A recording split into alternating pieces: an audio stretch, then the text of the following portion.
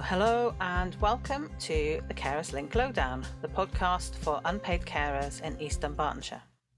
My name's Katie and this is the second in our series of podcasts about guardianship.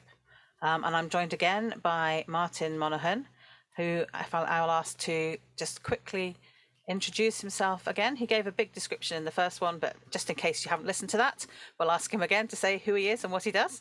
So welcome, Martin.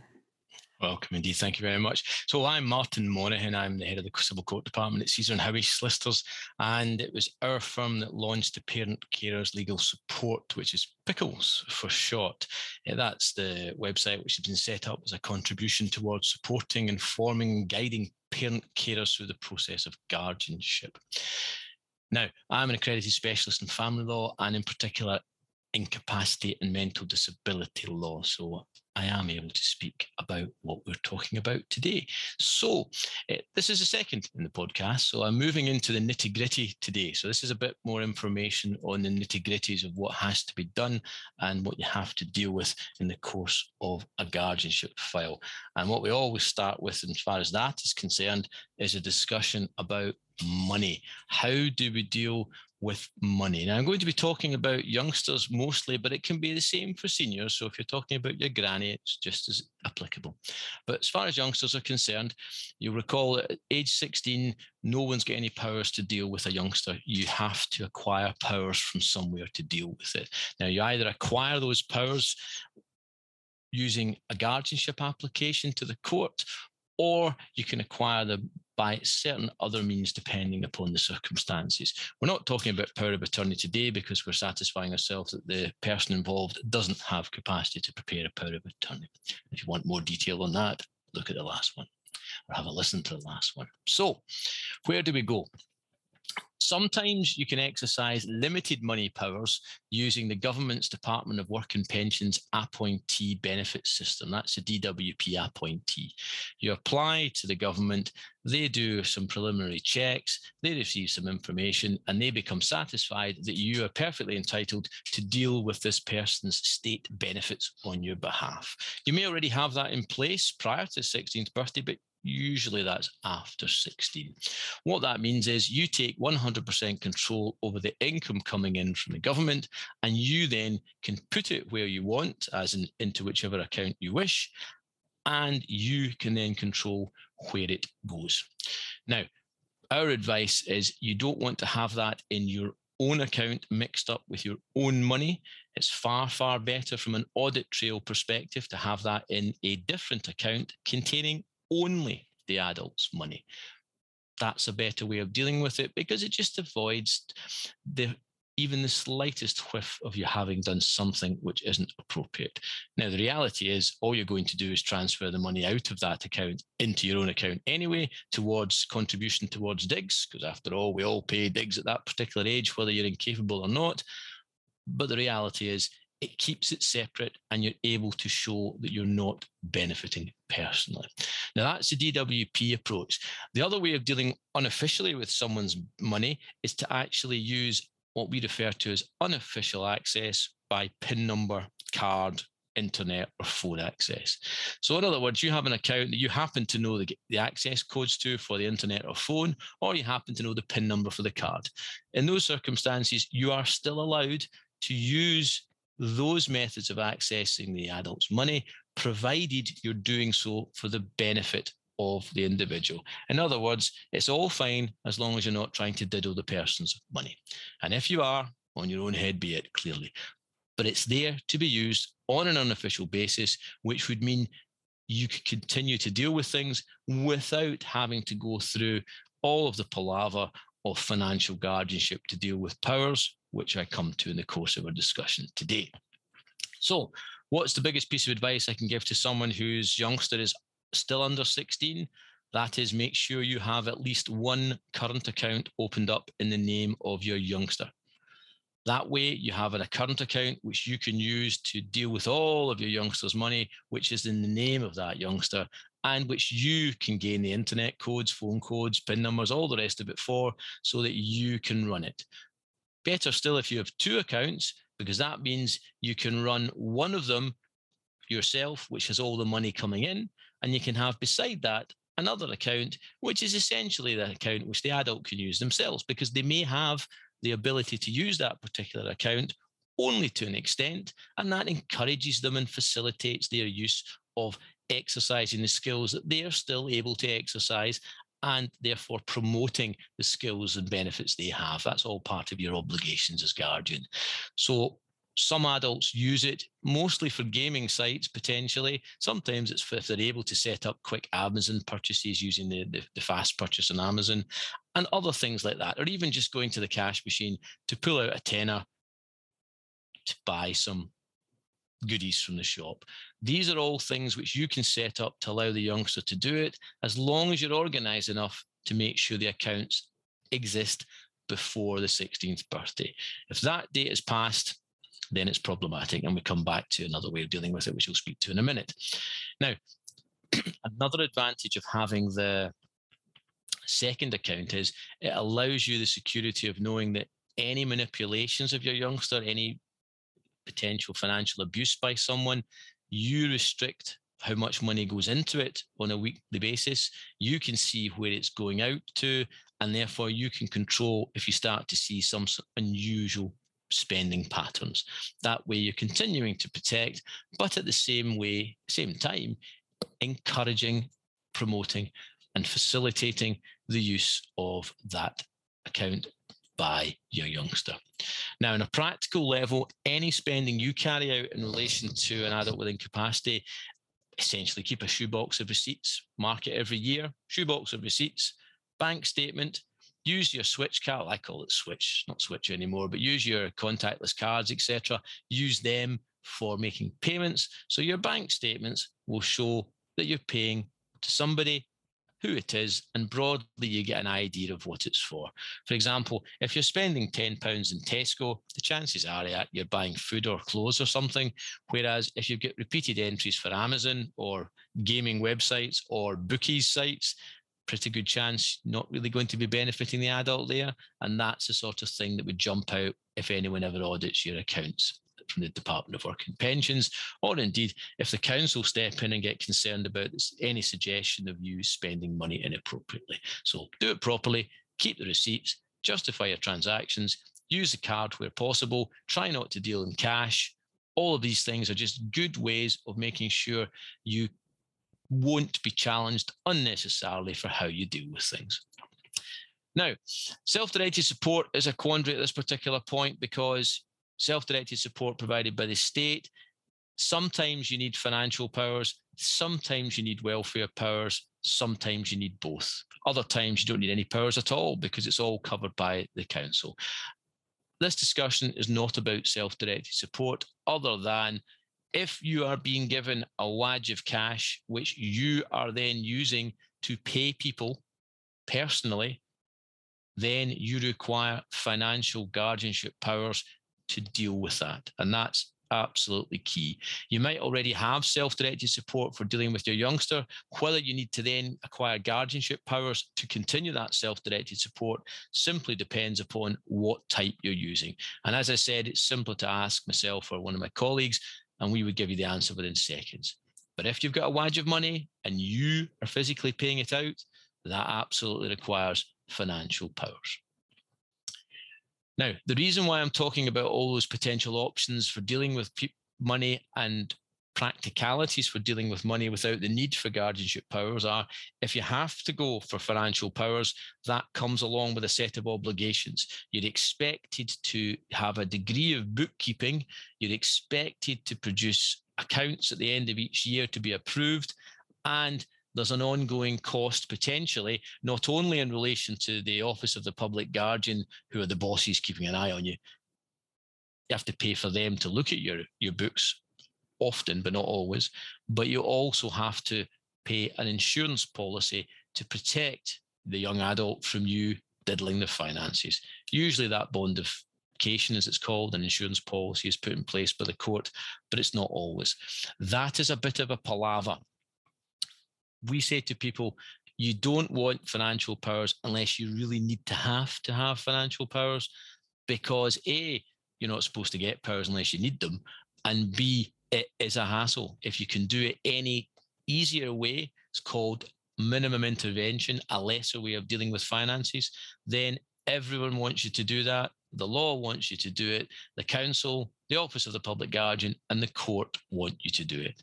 So if you have £1,000 in a bank account, you've got the PIN number and card, you don't need financial powers. You just continue to run that with the PIN number and card. If you had £25,000 in the bank, then you're getting to the point where it's possibly worthwhile managing that £25,000 by way of investing it, as opposed to simply earning interest on it. And that's when people would start asking questions about, actually, you might perhaps need financial powers now. But everything depends, and it's all about degree and proportionality. And you simply ask, and the solicitor will tell. Now, broadly speaking, it's the 16th birthday when you want to start applying for all this, and ideally speak to someone in about 15 and a quarter because of various delays involved. That's when we want to get up and running in relation to dealing with the nitty-gritties of the application itself. So, as I said, when do you apply? Round about the 15 and a quarter is the best time to deal with it. That way you've got everything in place, up and running to deal with it. And this is what we're going to talk about, the absolute details of how we go about it and what the court's going to be looking for. First of all, who can't apply for guardianship? Welfare guardianship, you're only going to be prohibited from being a welfare guardian for someone if you've got a series of nasty previous convictions of some description. If you've got a one-off breach of the peace or something like that, or you once were involved with road traffic stuff that wasn't just fixed penalty, then that's really not going to be held against you unless there's a particularly good reason. But it's big nasty things that the court will prevent you from being a welfare guardian. So you're required to declare whether you've been in trouble with the police before, produce disclosure. Sometimes we have to follow that up by actually acquiring a copy of any previous conviction report from the police, which is always available to anybody to ask, as long as it's they're asking for their own documentation. I acquire a mandate from the client authorizes me to acquire that from the police, and I get a copy of your previous convictions if you've got any. That's how it would work. Now, financial guardianship, you won't be allowed to be a financial guardian if you are currently bankrupt. So if you're currently bankrupt, you can't be a financial guardian. You can be a welfare guardian, but you just can't be a financial guardian. And if during the course of the guardianship powers you are made bankrupt, then you automatically lose your financial powers. Okay. Now, if you've been bankrupt in the past, that does not prevent you from being a financial guardian for somebody else, but you do need to provide details so the court can be aware of what happened, what the circumstances were, and whether that's something which would prohibit you from being involved. Okay, a common example we have with our clients it's a spousal separation. Perhaps Mr. runs up an awful lot of credit card debt. Mrs. doesn't find out about it. Mr. then disappears off the scene, and Mrs. is left with this massive credit card debt, which is either joint or was in the name of Mrs., and she ends up having to go down the bankruptcy route. That's a set of circumstances which led to that. That's something which the court would be sympathetic with and would take that into account. You can also come on to guardianships jointly with other people. And if it's a case of one might have a previous conviction, one might be bankrupt, you can work together, and that way you can cover the concerns by the other person having no concerns, if you see what I mean. So you work together to tick the necessary boxes as far as the court is concerned. Now, the actual process. Lawyers are governed by the Law Society of Scotland and in turn by Parliament beyond that, and therefore we require to jump through certain hoops. Identification, everyone's a money laundering terrorist until they prove otherwise as far as the government's concerned, so we have to go through identification processes. We can either do that by internet Equifax searches which produce information for us, or we can have good old-fashioned paper identification in our offices. Or, as often the case these days, what we do is we have emails, information is emailed to us. We then run a video call and the person holds up the information in the video call, and that can often be sufficient as well. Really, it's down to having paper identification, and that means something that's come out in the Royal Mail by post. I know we're in the land of everything by internet, but it's always a good idea to have something which always comes out by post. That way, when you're dealing with identification for lawyers or anybody else, You don't have to jump through unnecessary hoops. You've actually got the document. It's the hardest thing for us to get clients to organize. The number of times we have to say to clients, go to the bank. When you're in the bank, punch in your number, get the bank to print off a copy of your bank statement with your address on it, whack it with the rubber thumper thing they do when you're banking checks, and you bring that to us because that counts as ID.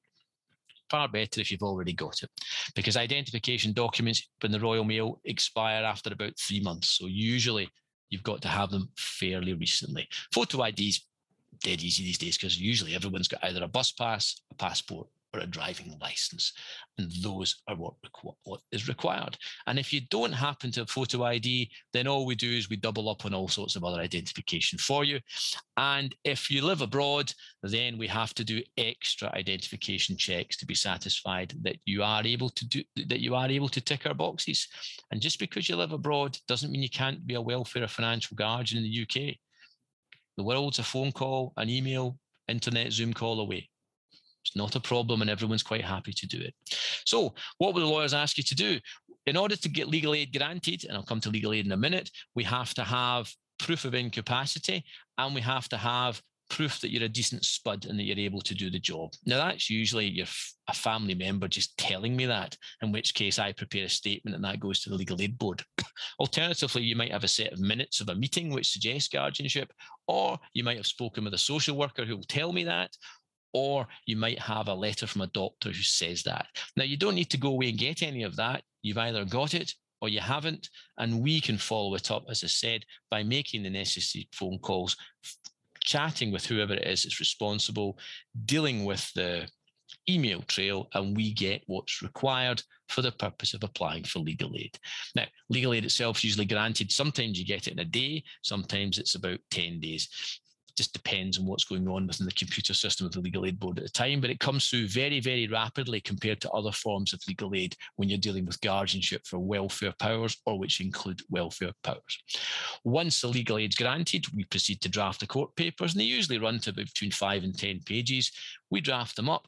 Client approves them, checks them all, they've spelled everyone's address correctly, all the usual things that go on, and we've got all the interrelationships in the family together.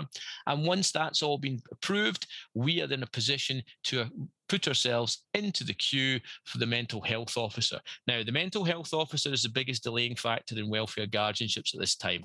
That's the specialist social worker who's appointed by the council to report on guardianships. The delay is enormous, depending upon which part of the world you happen to live in. Your area, 7-8 months if you're lucky. It just depends what's going on at the time and what resources are being applied. And I'm afraid to say that resources applied to guardianships are not as good as they should be, because the councils simply take the view that other things have a greater priority, and it's very difficult to convince them otherwise, especially because whilst they will tell you, oh yeah, there's a massive delay, 8 months, 9 months, 10 months, 12 months, some councils are 20 odd months. If it's urgent, we'll do it really quickly for you. And that's true. They will do it really quickly for you if it's urgent. The problem is they determine what's urgent, not you. And they, in their eyes, urgent, for example, is stuck in a hospital ward, or some absolutely death-defying immediacy required because the adult's going to do something to themselves. Everybody else, which is for the most part parents with young children, are, you're getting on fine, we'll get round to you. I'm afraid that's why you have to wait. In any event, once we get out the end of the queue and the mental health officer's available, that person will prepare a report on your abilities, and that's to approve you to say you're able to do the job. Now, of course, you're able to do the job because you've been doing it for the last 16 years, but someone needs to say that you are able to do the job. We also acquire 2 medical reports, not usually from GPs these days, because apart from anything else, you can never get a GP, and they're also not particularly responsive for the most part, which is, I know it's a broad generality, but that's our experience. So what we do is we've got a team of psychiatrists who we go directly to and acquire psychiatric reports from 2 doctors, and they deal with that. Now, the doctors will either come out face-to-face or they'll deal with it by Zoom call. It depends on the doctor, and it depends upon the nature of the individual themselves. For example, some youngsters are not going to be able to deal with a Zoom call, or would be better face-to-face, or their borderline capacity, which would require a face-to-face assessment. It's all down to the doctors. But especially during the lockdown and whatnot, it was accepted that you could do it by video. And thus far, nobody's going back on that in the land of guardianship just now, although I appreciate that the recommended course of action from the Mental Welfare Commission is a face-to-face, and that's certainly my preference. It's just not always possible all of the time. In the course of this process, we check all the assets of the individual, work out what there is, deal with everything that's in place. If it's your granny you're looking for and the granny owns a house, we'd be looking into title deed information to make sure we knew what was going on, and we would have all of that together. Now, once we have all of our reports, we're then in a position to send it all off to the court, and the court will process it usually within about 3 or 4 weeks initially. Some courts take longer. Glasgow, for example, might take a bit longer than that. Airdrie, fairly rapid. They will then get it back to you, and what they do is they send us the papers, they pick a hearing date, which allows us to deliver copies of the court papers to all people that are obliged to receive them in terms of the legal rules, and that's usually family members below the adult, across from the adult, and up from the adult. So if it's a youngster, they wouldn't have any children, so there'd be nobody below. It'd be all their brothers and sisters, if there were any, and it'd be their mum and dad. Again, there are exceptions to that depending upon what's going on in the family dynamic, but generally speaking, that's what's required. So everyone gets told about it. Everyone is told when the court calling is, and if anyone has a problem with it, they object by contacting the court, in which case we deal with an opposed guardianship and we simply deal with whichever was going on. But by and large, nobody opposes, nobody objects. The sheriff will either call the case in an open court where we're physically there, or we'll deal with it by way of a WebEx call, by way of video call, or we'll deal with it by way of a phone call, or won't have any hearing at all because we've delivered all the paperwork in writing and the sheriff just reads it and says, no, I'm happy to do this without a discussion, and it's all granted, and the pieces of paper are issued saying, you have the power. Now, that's the end of the process for welfare powers because you're granted a certificate which comes out usually about 2 weeks after that. Currently, it's called a special measures certificate because of the COVID rules and how we're dealing with things. Before then, it was simply a power certificate. One of them's a piece of paper you get with a big red ink stamp, and the current one's simply an online version which has a watermark through it, which we produce to you by way of email and whatnot. But that's essentially your ticket to ride. That's showing that you have the power to deal with something. If you have financial powers, you've got a few more hoops to jump through, and it takes probably another 6 or 7 weeks to get through, but more of that in a later podcast. Finally, a reminder about the costs of it all. Legal aid is available. Worst case is you don't qualify for the bit before legal aid is granted, which might cost you 500 quid or 750 quid plus VAT, depending upon whether it's just you or someone else applying. But as long as you're looking for welfare, everybody qualifies for the remainder of legal aid, which I call in-court legal aid, and that's free for everybody, regardless of how much money you've got. So you could be a gazillionaire, you would still get the second part free, but you just have to pay for the first part. So for guardianship, which includes welfare powers, worst case for one applicant is 500 quid plus VAT, post and outlays. That's the worst case. Best case is nada, no cost, entirely covered. Ask one of the solicitors, ask me, ask my colleagues at Caesar and Howie. We'll be able to answer that question in under 30 seconds for you, assuming you have the figures to hand to tell us. If you have to pay something for guardianship, it's usually only if you're looking for only financial powers. For some reason, you choose to look only for financial powers. And if you're doing that, the Legal Aid Board system says it's 100% means tested.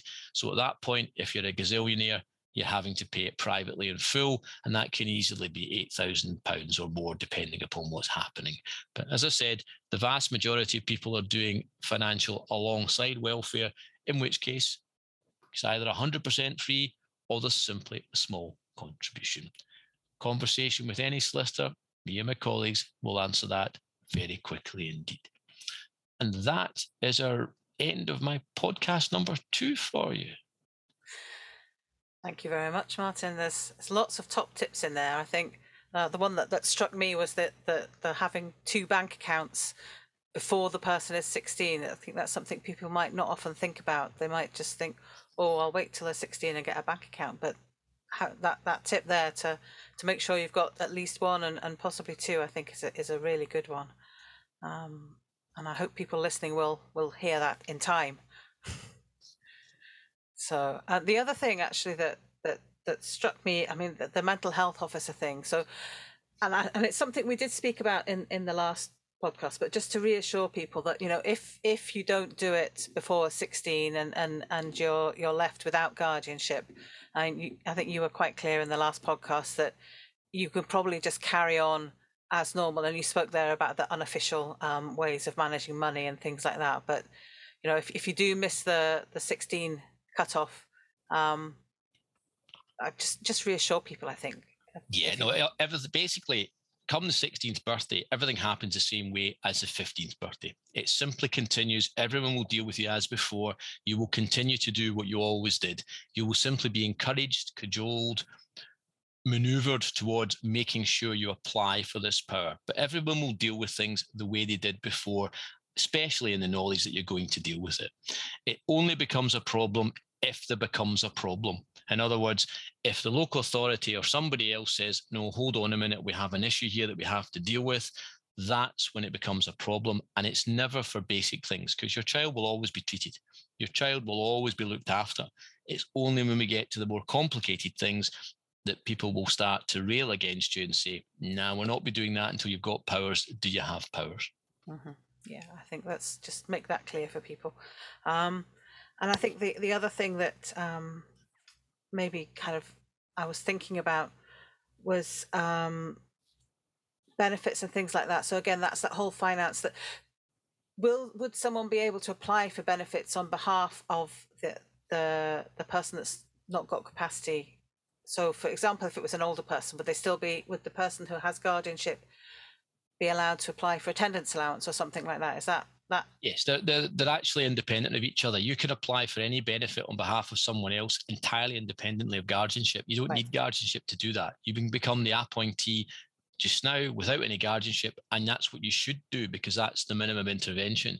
You only need to then apply for guardianship if you're having to do more complicated things, welfare powers, things of that description, or if you're having to do complicated financial things, then you become financial guardianship. Mm-hmm. Or you do financial guardianship and become the financial guardian, and that trumps the appointee. So you become the appointee by virtue of being the financial guardian. But you start with the appointee person, and anybody can do that. And that's the first thing we tell people to do as soon as we have a discussion with them. Yeah, okay. And I think that's why, you know, I think listening to you, that made me realize that there are questions that someone might struggle with, but you or another solicitor will be able to answer really quickly. So it's always, I think, you know, one of the questions we asked in the first episode was, do I need a solicitor? And I think listening to you this afternoon, because we're recording in the afternoon, says to me, yes, get a solicitor involved and save yourself a lot of worry. So absolutely. The old advert campaign was great back when I was young. It's never too early to call your solicitor. So, yes, and I think what we're in the notes for the podcast, I'll put the contact detail. Well, I'll put the web address for CZ Howie, and also what I forgot to mention last time is that Carers Link does actually have an arrangement for a kind of a one phone call for someone who's looking for not ongoing support, but, you know, to find out about legal advice or information about guardianship. Then we can also help very briefly with that, just point you in the right direction, really. That's what that's about. So we're coming to the end now. Thank you very much, Martin, for sharing your expertise and your knowledge with us again. The next episode is the final one, and it's kind of, okay, so I've got guardianship, what happens now? And we will be joined by a parent carer who has been through the process, and can give you the other side, the person applying's viewpoint, and the Martin will be here as well to answer or to talk about any final things about what you need to do once you have guardianship. So that will be the final in our short series of podcasts. And that's it for today. I hope you found that useful. I certainly learned a lot. Again, I always learn a lot in these podcasts. So thank you, Martin. Thank you for listening, and we will hopefully speak to you again soon.